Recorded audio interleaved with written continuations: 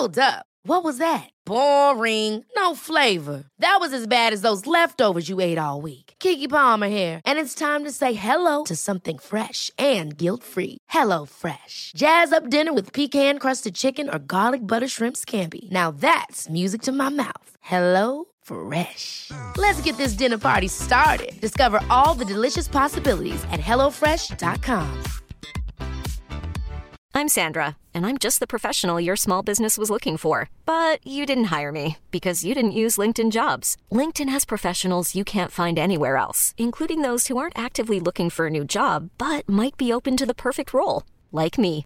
In a given month, over 70% of LinkedIn users don't visit other leading job sites. So if you're not looking on LinkedIn, you'll miss out on great candidates like Sandra. Start hiring professionals like a professional. Post your free job on linkedin.com/achieve today.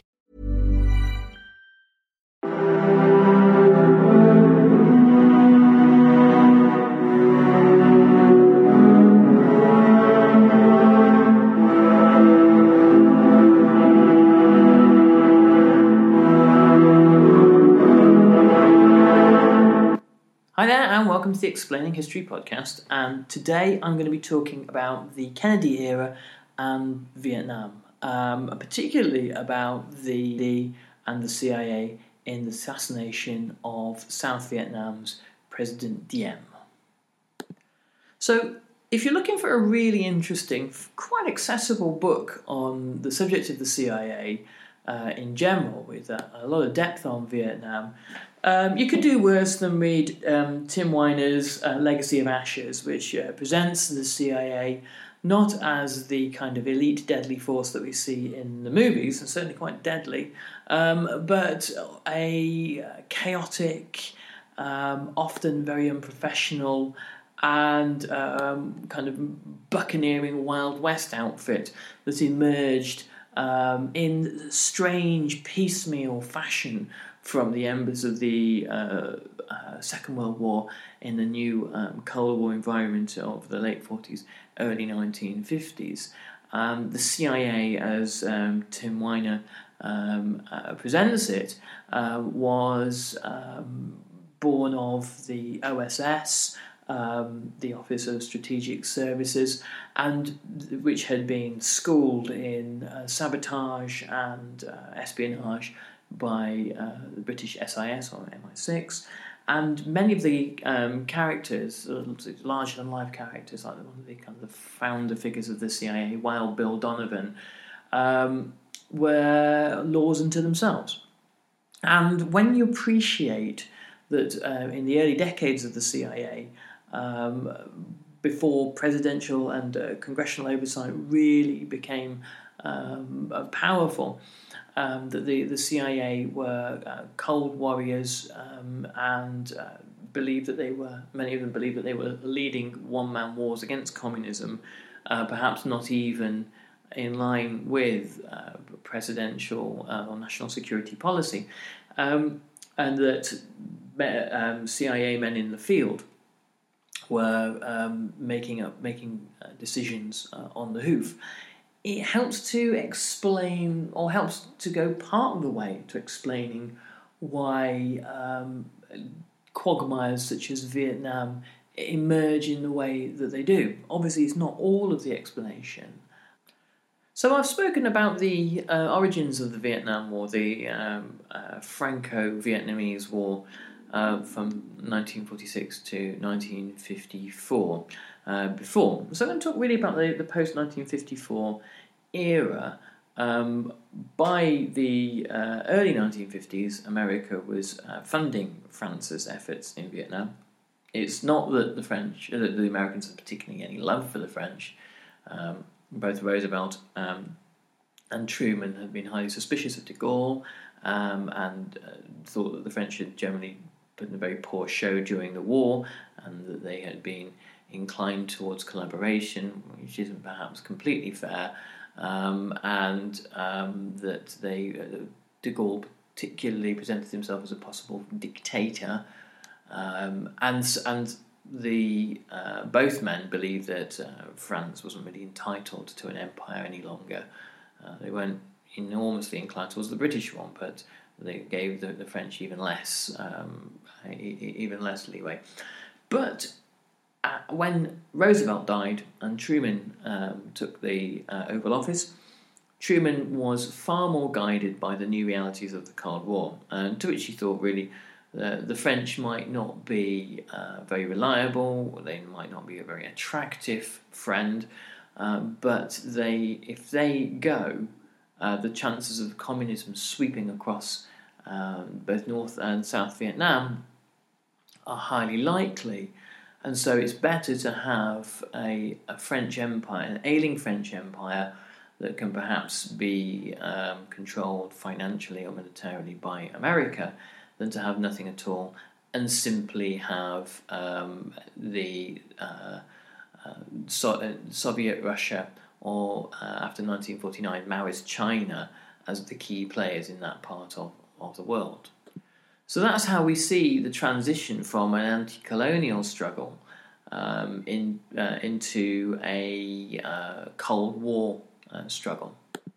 Europe, by the early 1950s, has stabilised. The spheres of influence, Eastern Europe to the Soviets, Western Europe to America and NATO, have been well established. There is little scope for rolling back communism in Europe or for Soviet expansionism either. Nuclear weapons decide that one. So Asia becomes a far more fertile ground for both powers to challenge one another via the medium of proxies. And America's proxy is President Diem in South Vietnam. South Vietnam was the product of the Geneva Conference in 1954, where the French, the Viet Minh, and America and other interested powers tried to create some kind of resolution, one whereby the country would be partitioned officially at the 17th parallel, though up until that point from 1949 already there had been effectively two states, a North and the South Vietnam, and they were officially recognised at the conference. And the view was that there would be an election in 1956. The Americans walk out of the conference, they boycott this one completely because they know that Ho Chi Minh will win any election in 1956. The reason why is because Ho Chi Minh and the Viet Minh promised land redistribution. The majority of Vietnamese are Buddhist peasants.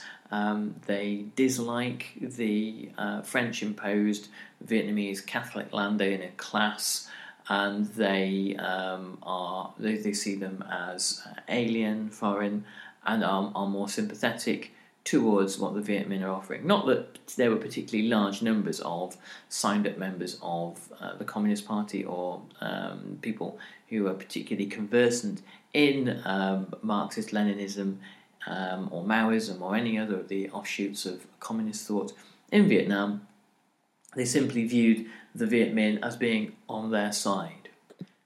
Diem was proclaimed president in 1955. He first announced the existence of the Republic, which was recognised instantly by the US and America's allies.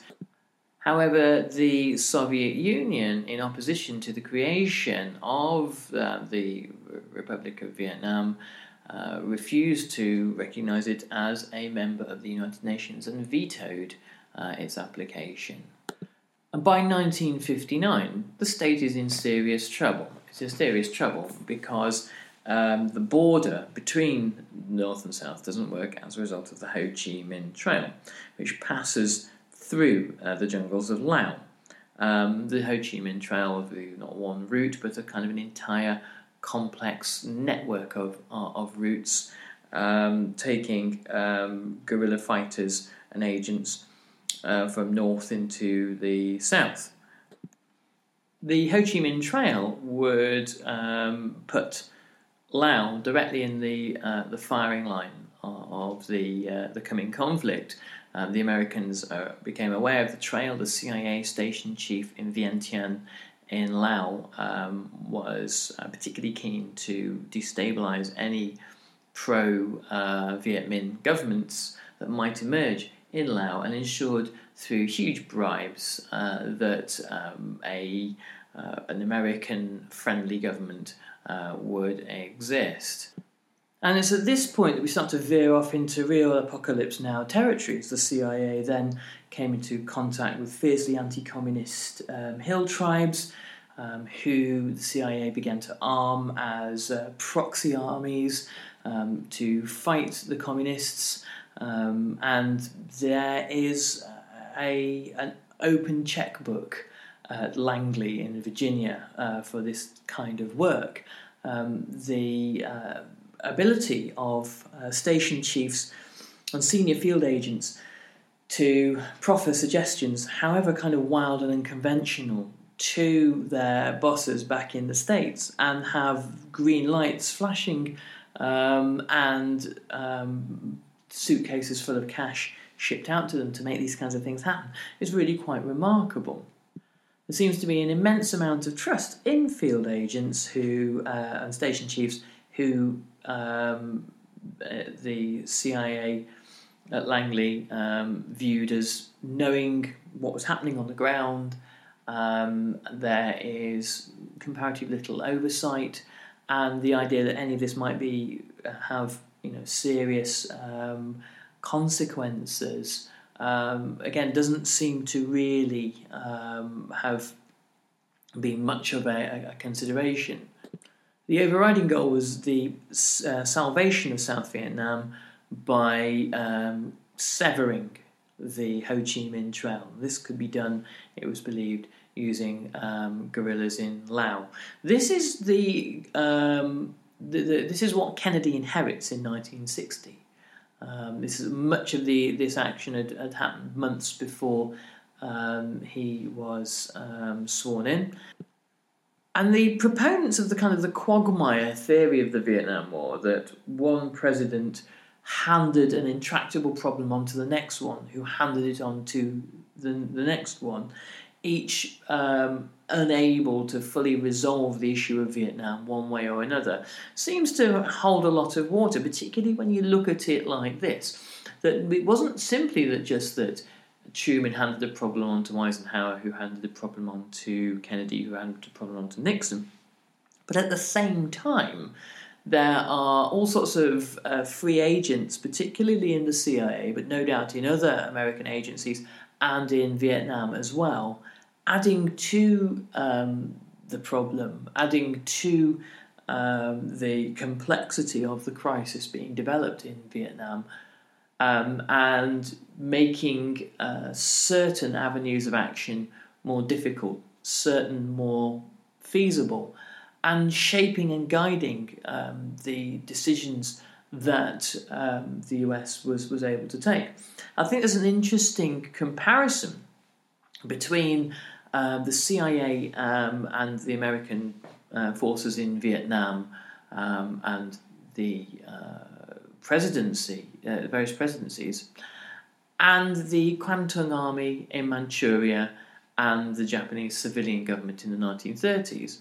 The Kwantung Army frequently took decisions they believed to be in Japanese national interests, Japanese kind of colonial interests, totally independently of any kind of civilian oversight. And you had two sources of policy making existing at the same time. And it's obviously the armed and ideologically charged force who's on the ground already, both in Vietnam as the Americans and in Manchuria with the Japanese, who become the more important agent of action, making decisions that then American presidents either approve of anyway, or it presents them with problems that they then have to either resolve or endorse. Kennedy looked on the guerrillas in Laos as a handy replacement for American troops. He didn't fancy sending a mass army into Vietnam, knowing probably the likely results of jungle guerrilla warfare. And so using the tribal forces against North Vietnam was... Many of us have those stubborn pounds that seem impossible to lose, no matter how good we eat or how hard we work out. My solution is PlushCare. PlushCare is a leading telehealth provider with doctors who are there for you day and night to partner with you in your weight loss journey. They can prescribe FDA-approved weight loss medications like Wegovy and Zepbound for those who qualify. Plus, they accept most insurance plans. To get started, visit plushcare.com/weightloss. That's plushcare.com/weightloss. Ever catch yourself eating the same flavorless dinner 3 days in a row? Dreaming of something better? Well, HelloFresh is your guilt-free dream come true, baby. It's me, Keke Palmer. Let's wake up those taste buds with hot, juicy pecan-crusted chicken or garlic butter shrimp scampi. Hello Fresh. Stop dreaming of all the delicious possibilities and dig in at HelloFresh.com. Let's get this dinner party started. Hiring for your small business? If you're not looking for professionals on LinkedIn, you're looking in the wrong place. That's like looking for your car keys in a fish tank.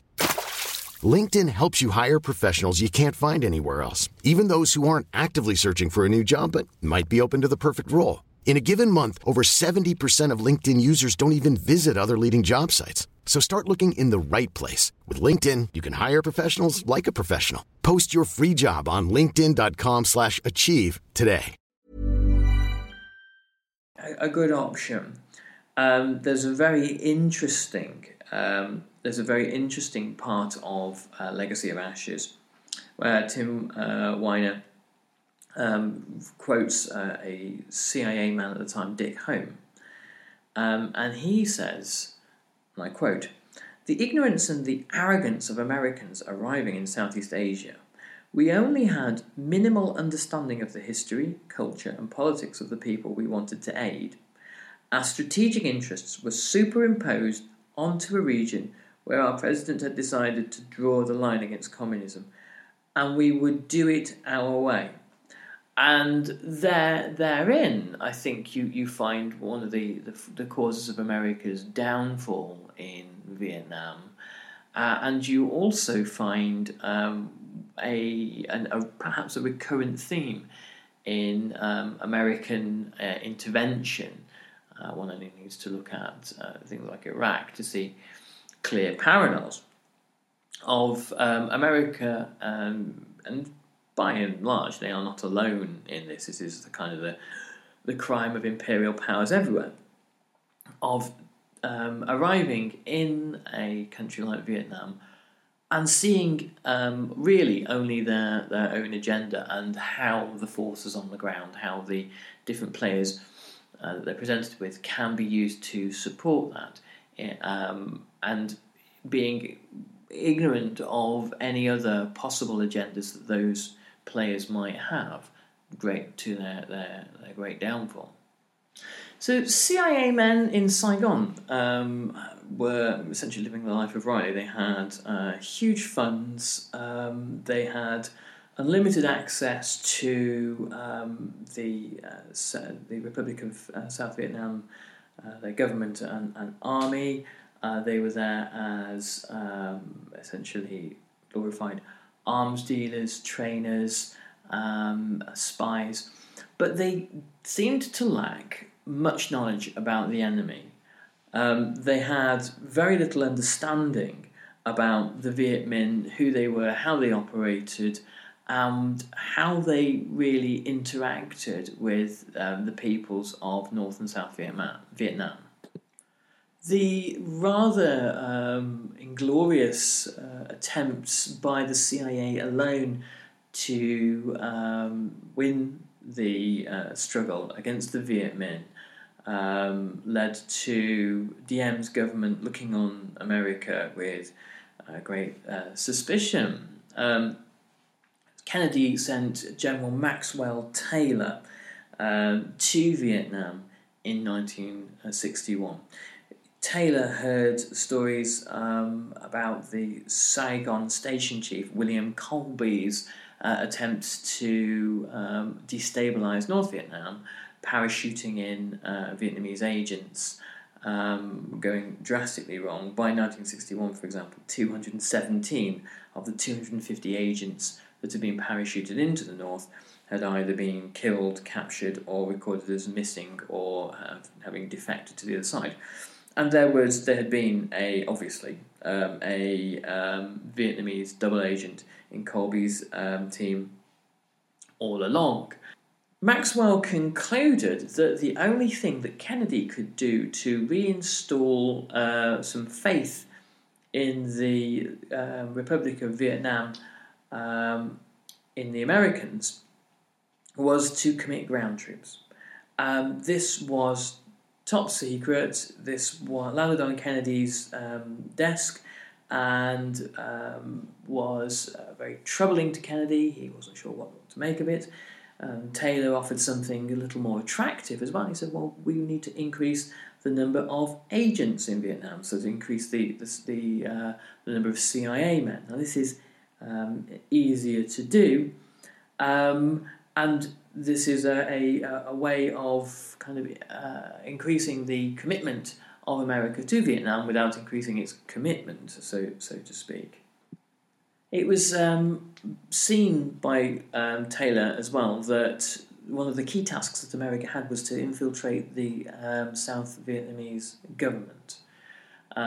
It was in large part the policies of the government that were failing in Vietnam and causing unpopularity and making it more likely that the Viet Minh would eventually win.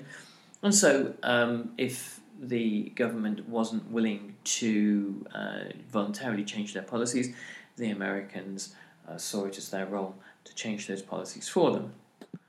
Now, in this, we're not talking about some enlightened strategy such as getting the peasants on side by offering them land or anything as sensible as that. No.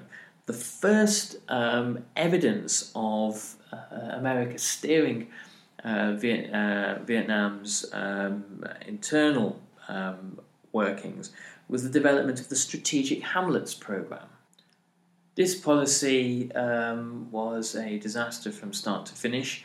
It uprooted Vietnamese communities from the land they had inherited. They had farmed for centuries, where their ancestors were buried, and moved them into government-controlled, militarised areas, and devastated their livelihoods and tore them away from the thing they had the most deepest intimate connection with, which was the land. Diem begins to really show his true colours with American backing, much to the alarm and disquiet of even the CIA. Diem seemed to be bent on creating a Catholic regime in a Buddhist country. There was widespread persecution of Buddhist monks, the revered figures within Vietnamese society. There was a mass murder of them recorded at Hue in 1963, just under the nose of the CIA. This explains the iconic photo of the Buddhist monk Quang Duc. If you haven't seen it, it's well known throughout the world. It's one of the kind of the capturing images, the defining images of Vietnam in the 20th century, who set fire to himself outside the US Embassy in Saigon. The protests are against the Diem government grew. Diem became extremely unpopular, and it is this thinking that starts to shift the American government towards removing Diem. The first plans to murder Diem were presented to the CIA, actually by the Vietnamese military. General Tran Van Don contacts one of the senior officers in Vietnam to ask, well, essentially, what will your thoughts be if we get rid of Diem? And on August the 23rd, Kennedy gives his nod, says, yes, this seems like a good idea to me. In a marvellously euphemistic cable, he sends to the State Department, he says, we must face the possibility that Diem himself cannot be preserved. And he says we need to make detailed plans as to how we might bring about Diem's replacement. Which was really a nod to the CIA to go back to their generals and give them the green light, and probably to devise something and then run it by the Americans when that was finally thought through. Henry Cabot launched the ambassador in Saigon cable back on August 29th, quite explicitly saying, we are launched on a course from which there is no turning back, the overthrow of the Diem government. So there wasn't any doubt as to what people were really planning or intending. Lodge didn't want Diem assassinated. The State Department and the CIA were at cross purposes here. The State Department believed that there was a more peaceful way to remove Diem, whereas the CIA thought it was best done in the most direct manner possible. Diem seems to have been aware that a coup was being planned, and he even put it to one of the CIA's men who went to see him at the presidential palace. Is there a coup going to be launched against me? In which the CIA were very frank and said, yes. The CIA had to be explicit to the generals to say it is the policy of the United States government that no assassinations take place, to which the generals scoff and say, well, listen, we'll be doing this our way, and if you don't like it, we just won't be talking to you about it. If you find this uncomfortable, then we won't tell you. Which put the CIA in a position where they had to maintain open ties with the generals on the subject of the assassination, something that they were probably fairly comfortable with. And on the 1st of November 1963, the coup happened. The army occupied Saigon. They seized the airport, cut the city's telephone wires, seize the police headquarters, take hold of government radio, the classic coup stuff, and assassinate Diem, who was desperately asking what America was doing. He'd say, what is the view of America on this? And the answer was, well, essentially that it's 4:30 a.m. in Washington, the president is in bed. From which I imagine Diem probably drew the correct inference. Diem, from a safe house, offers to resign in order for his safety and for his family. He was fetched from a church where he handed himself over and put into the back of an armoured personnel carrier, and then was killed when he was inside. Kennedy appears to have been shocked and horrified by this, even though he had ordered the removal of Diem, and must have been in no doubt about the sort of people who would be doing the removing. So this shows either a breathtaking naivety on Kennedy's part or a kind of cognitive dissonance between the order and the actual carrying out of it. Perhaps the most interesting postscript to this whole story is that the generals who had ordered and the men who carried out the assassination reported to the US Embassy shortly afterwards and were greeted by the Ambassador Lodge and in a manner of almost reporting to their masters. Okay, so time for a couple of quick announcements. I'm going to be doing on the YouTube channel throughout this week about the subject of Vietnam, and you can catch me today, Monday, at 4 p.m. on the Explaining History Facebook page, doing a live web chat on Vietnam. So if this is something you're studying, tune in today at 4 o'clock. In fact, I'll be on the Explaining History Facebook page every day at 4.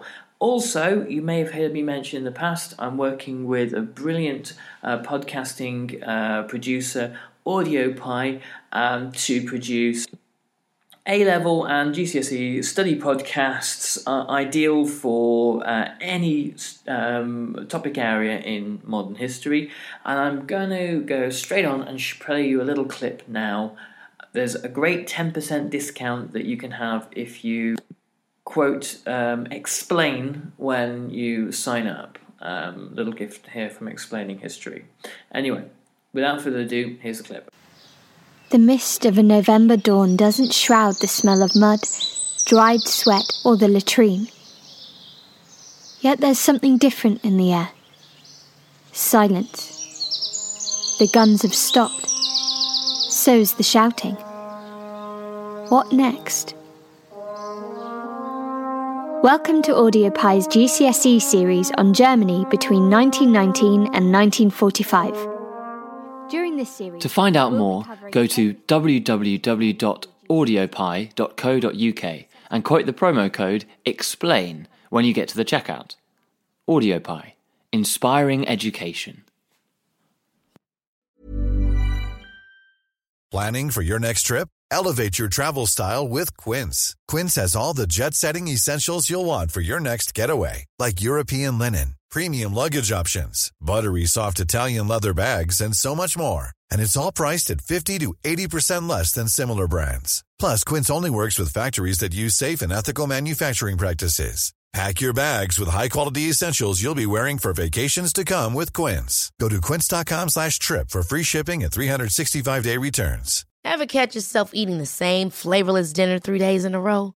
Dreaming of something better? Well, HelloFresh is your guilt-free dream come true, baby. It's me, Keke Palmer. Let's wake up those taste buds with hot, juicy pecan-crusted chicken or garlic butter shrimp scampi. HelloFresh. Stop dreaming of all the delicious possibilities and dig in at HelloFresh.com. Let's get this dinner party started.